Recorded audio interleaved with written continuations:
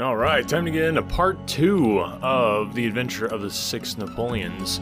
Hope you guys are enjoying this one. It's a pretty good mystery. I really like these type of twists at the end, so hope you enjoy here part number 2. Thank you as always to our amazing patrons who support the podcast. If you want to become a patron, just go to anotherworldaudiobooks.com. There's a button there that'll take you over to Patreon, where you can become a patron of the show. That always bugs me when I hear podcast hosts are like, do you want to become a Patreon? It's like, no, it's a patron on Patreon. Anyway, if you were interested in doing that, there's some cool perks that come along with becoming a patron. So thank you guys for listening and sharing the podcast, and without further ado, let's get into part 2 of the next chapter of The Return of Sherlock Holmes. The afternoon was far advanced before we were able to snatch a hasty luncheon at a restaurant.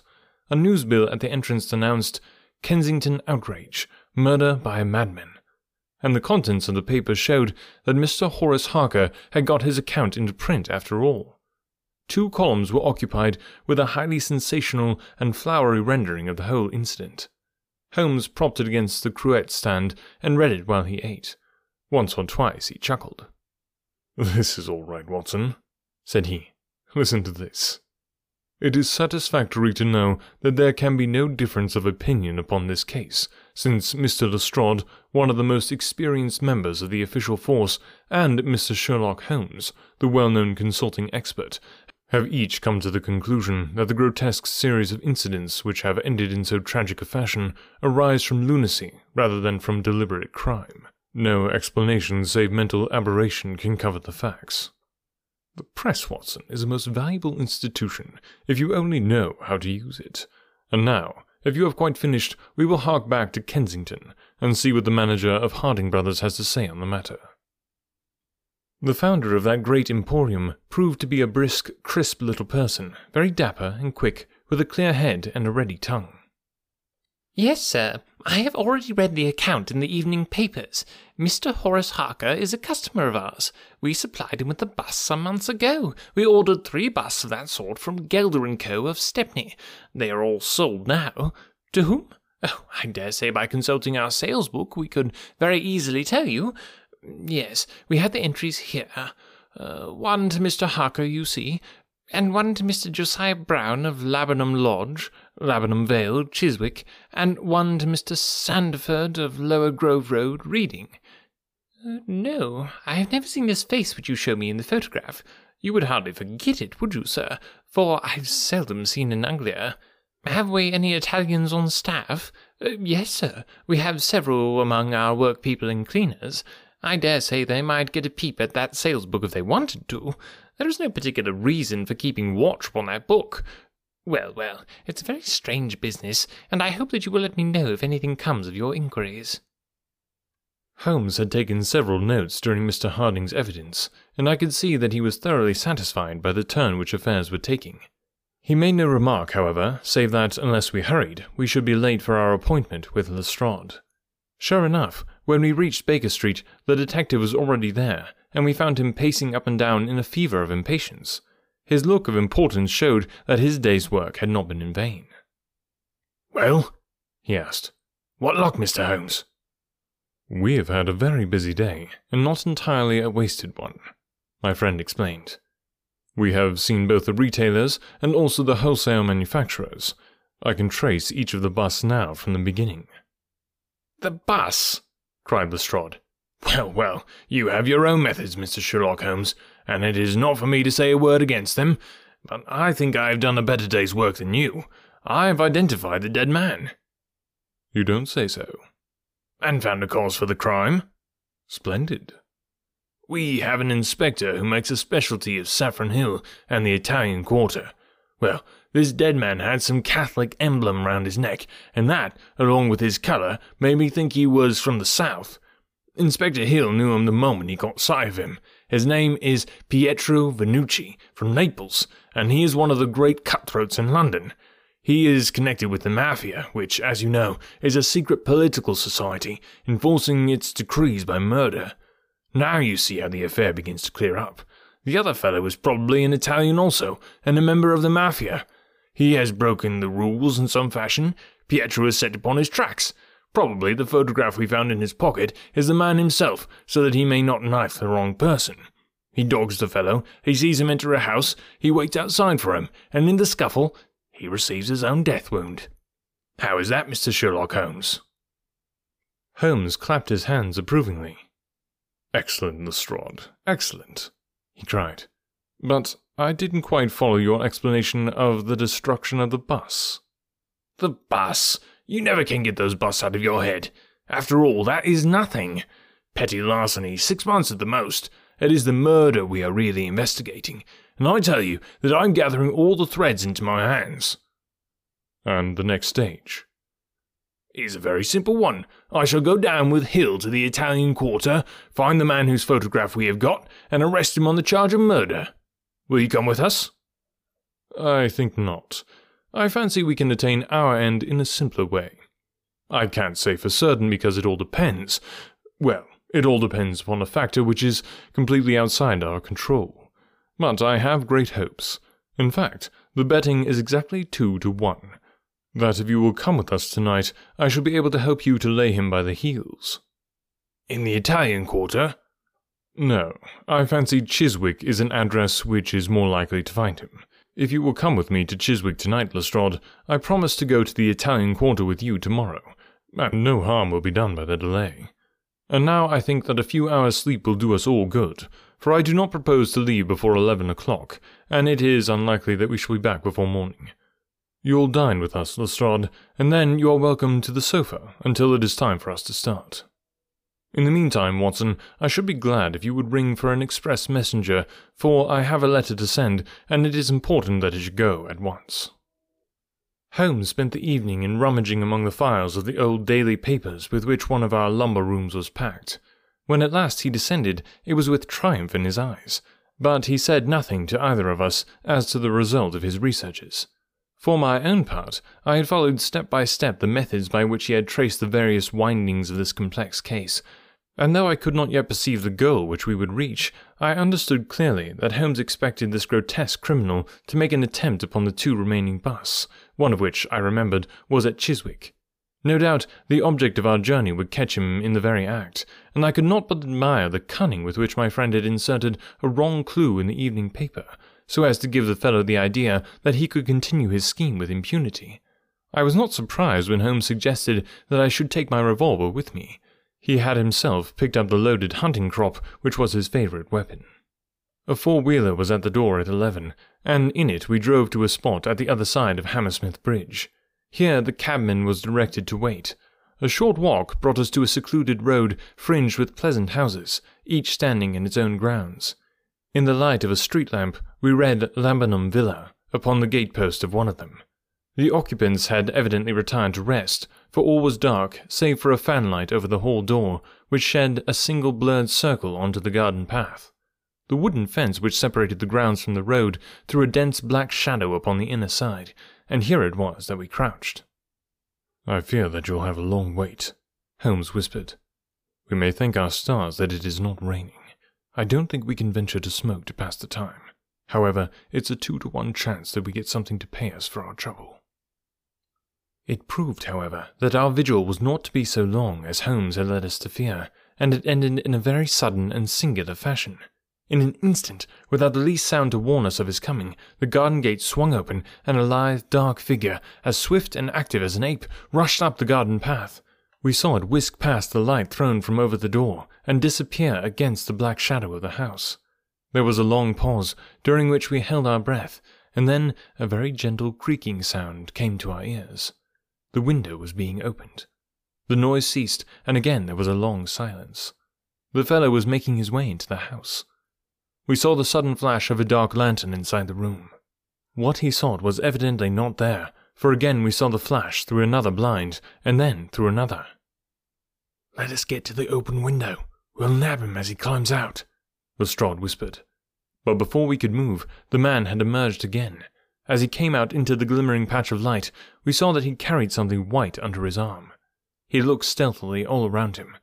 The silence of the deserted street reassured him. Turning his back upon us, he laid down his burden, and the next instant there was the sound of a sharp tap, followed by a clatter and a rattle. The man was so intent upon what he was doing that he never heard our steps as we stole across the grass plot. With the bound of a tiger, Holmes was on his back, and an instant later Lestrade and I had him by either wrist, and the handcuffs had been fastened. As we turned him over, I saw a hideous, sallow face, with writhing, furious features, glaring up at us, and I knew that it was indeed the man of the photograph whom we had secured. But it was not our prisoner to whom Holmes was giving his attention. Squatted on the doorstep, he was engaged in most carefully examining that which the man had brought from the house. It was a bust of Napoleon, like the one which we had seen that morning, and it had been broken into similar fragments. Carefully, Holmes held each separate shard to the light, but in no way did it differ from any other shattered piece of plaster. He had just completed his examination when the hall lights flew up, the door opened, and the owner of the house, a jovial, rotund figure in a shirt and trousers, presented himself. "Mr. Josiah Brown, I suppose," said Holmes. "Yes, sir, and you no doubt are Mr. Sherlock Holmes. I had the note which you sent by the express messenger, and I did exactly what you told me. We locked every door on the inside and awaited developments. Well, I'm very glad to see that you have got the rascal. I hope, gentlemen, that you will come in and have some refreshment." However, Lestrade was anxious to get his man into safe quarters, so within a few minutes our cab had been summoned, and we were all four upon our way to London. Not a word would our captive say, but he glared at us from the shadow of his matted hair, and once, when my hand seemed within his reach, he snapped at it like a hungry wolf. We stayed long enough at the police station to learn that a search of his clothing revealed nothing save a few shillings and a long sheath knife, the handle of which bore copious traces of recent blood. "That's all right," said Lestrade as we parted. "Hill knows all these gentry, and he will give a name to him. You'll find that my theory of the Mafia will work out all right. But I'm sure I'm exceedingly obliged to you, Mr. Holmes, for the workmanlike way in which you laid hands upon him. I don't quite understand it all yet." "I fear it is rather too late an hour for explanations," said Holmes. "Besides, there are one or two details which are not finished off, and it is one of those cases which are worth working out to the very end. If you will come round once more to my rooms at 6 o'clock tomorrow, I think I shall be able to show you that, even now, you have not grasped the entire meaning of this business, which presents some features which make it absolutely original in the history of crime. If ever I permit you to chronicle any more of my little problems, Watson, I foresee that you will enliven your pages by an account of the singular adventure of the Napoleonic bus." When we met again next evening, Lestrade was furnished with much information concerning our prisoner. His name, it appeared, was Beppo, second name unknown. He was a well-known ne'er-do-well among the Italian colony. He had once been a skilful sculptor and had earned an honest living, but he had taken to evil courses and had twice already been in jail, once for a petty theft, and once, as we have already heard, for stabbing a fellow countryman. He could talk English perfectly well. His reasons for destroying the bus were still unknown, and he refused to answer any questions upon the subject, but the police had discovered that these same busts might very well have been made by his own hands, since he was engaged in this class of work at the establishment of Gelder & Co. To all this information, much of which we already knew, Holmes listened with polite attention, but I, who knew him so well, could clearly see that his thoughts were elsewhere, and I detected a mixture of mingled uneasiness and expectation beneath that mask which he was wont to assume. At last he started in his chair, and his eyes brightened. There had been a ring at the bell. A minute later, we heard steps upon the stairs, and an elderly, red-faced man with grizzled side whiskers was ushered in. In his right hand he carried an old-fashioned carpet-bag, which he placed upon the table. "Is Mr. Sherlock Holmes here?" My friend bowed and smiled. "Mr. Sandeford, of Reading, I suppose," said he. "Yes, sir. I fear that I'm a little late, but the trains were awkward. You wrote to me about a bust that is in my possession." "Exactly." "I have your letter here. You say, 'I desire to possess a copy of Devine's Napoleon, and am prepared to pay you £10 for the one which is in your possession.' Is that right?" "Certainly." "I was very much surprised at your letter, for I could not imagine how you knew that I owned such a thing." "Of course you must have been surprised, but the explanation is very simple. Mr. Harding, of Harding Brothers, said that they had sold you their last copy, and he gave me your address." Oh, that was it? Did he tell you what I paid for it? No, he did not. Well, I'm an honest man, though not a very rich one. I only gave 15 shillings for the bust, and I think you ought to know that before I take £10 from you. I'm sure the scruple does you honour, Mr. Sandford, but I've named that price, so I intend to stick to it. Well, it is very handsome of you, Mr. Holmes. I brought the bust up with me, as you asked me to do. Here it is. He opened his bag, and at last we saw placed upon our table a complete specimen of that bust which we had already seen more than once in fragments. Holmes took a paper from his pocket and laid a £10 note upon the table. You will kindly sign that paper, Mr. Sandford, in the presence of these witnesses. It is simply to say that you transfer every possible right that you ever had in the bust to me. I am a methodical man, you see, and you never know what turn events might take afterwards. Thank you, Mr. Sandford. Here is your money, and I wish you a very good evening. When our visitor had disappeared, Sherlock Holmes's movements were such as to rivet our attention. He began by taking a clean white cloth from a drawer and laying it over the table. Then he placed his newly acquired bust in the centre of the cloth. Finally, he picked up his hunting crop and struck Napoleon a sharp blow on the top of the head. The figure broke into fragments, and Holmes bent eagerly over the shattered remains. Next instant, with a loud shout of triumph, he held up one splinter, in which a round, dark object was fixed like a plum in a pudding. "Gentlemen," he cried, "let me introduce you to the famous Black Pearl of the Borgias." Lestrade and I sat silent for a moment, and then, with a spontaneous impulse, we both broke at clapping, as at the well-wrought crisis of a play. A flush of colour sprang to Holmes's pale cheeks, and he bowed to us like the master dramatist who receives the homage of his audience. It was at such moments that, for an instant, he ceased to be a reasoning machine, and betrayed his human love for admiration and applause. The same singularly proud and reserved nature, which turned away with disdain from popular notoriety, was capable of being moved to its depths by spontaneous wonder and praise from a friend.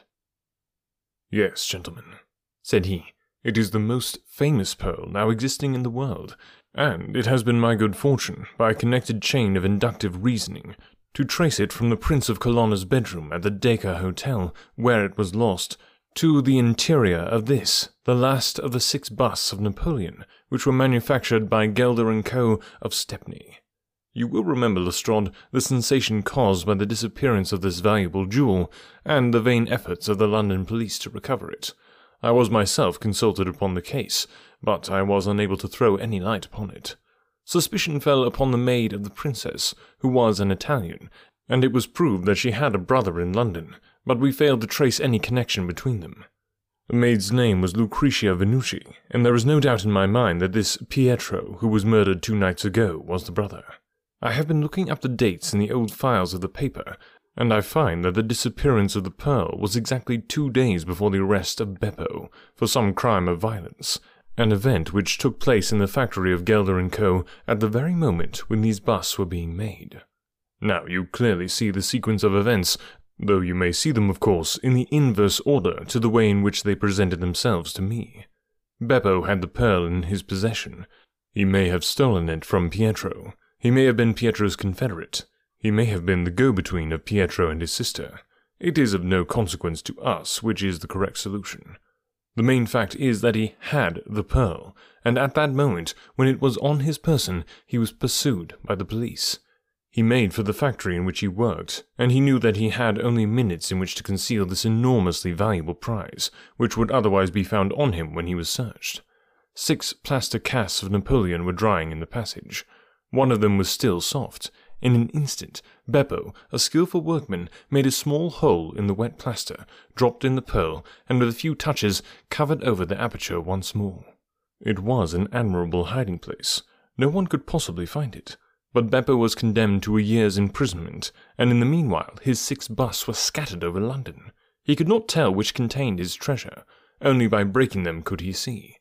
Even shaking would tell him nothing, for as the plaster was wet, it was probable that the pearl would adhere to it, as, in fact, it has done. Beppo did not despair, and he conducted his search with considerable ingenuity and perseverance. Through a cousin who works with Gelder, he found out the retail firms who had bought the bus. He managed to find employment with Morse Hudson, and in that way tracked down 3 of them. The pearl was not there. Then, with the help of some Italian employee, he succeeded in finding out where the other 3 busts had gone. The first was at Harker's. There he was dropped by his confederate, who held Beppo responsible for the loss of the pearl, and he stabbed him in the scuffle which followed. If he was his confederate, why should he carry his photograph? I asked. As a means of tracing him, if he wished to inquire about him from any third person. That was the obvious reason. Well, after the murder, I calculated that Beppo would probably hurry rather than delay his movements. He would fear that the police would read his secret, and so he hastened on before they could get ahead of him. Of course, I could not say that he had not found the pearl in Harker's bust. I had not even concluded for certain that it was the pearl, but it was evident to me that he was looking for something, since he carried the bust past the other houses in order to break it in the garden, which had a lamp overlooking it. Since Harker's bust was 1 in 3, the chances were exactly as I told you, 2 to 1 against the pearl being inside it. There remained 2 busts, and it was obvious that he would go for the London one first. I warned the inmates of the house so as to avoid a second tragedy, and we went down with the happiest of results. By that time, of course, I knew for certain that it was the Borgia pearl that we were after. The name of the murdered man linked the one event with the other. There only remained a single bust, the reading one, and the pearl must be there. I bought it in your presence from the owner, and there it lies. We sat in silence for a moment. Well, said Lestrade, I've seen you handle a good many cases, Mr. Holmes, but I don't know that I ever knew a more workmanlike one than that. We're not jealous of you at Scotland Yard, no, sir. We are very proud of you, and if you come down tomorrow, there's not a man, from the oldest inspector to the youngest constable, who wouldn't be glad to shake you by the hand. Thank you, said Holmes. Thank you.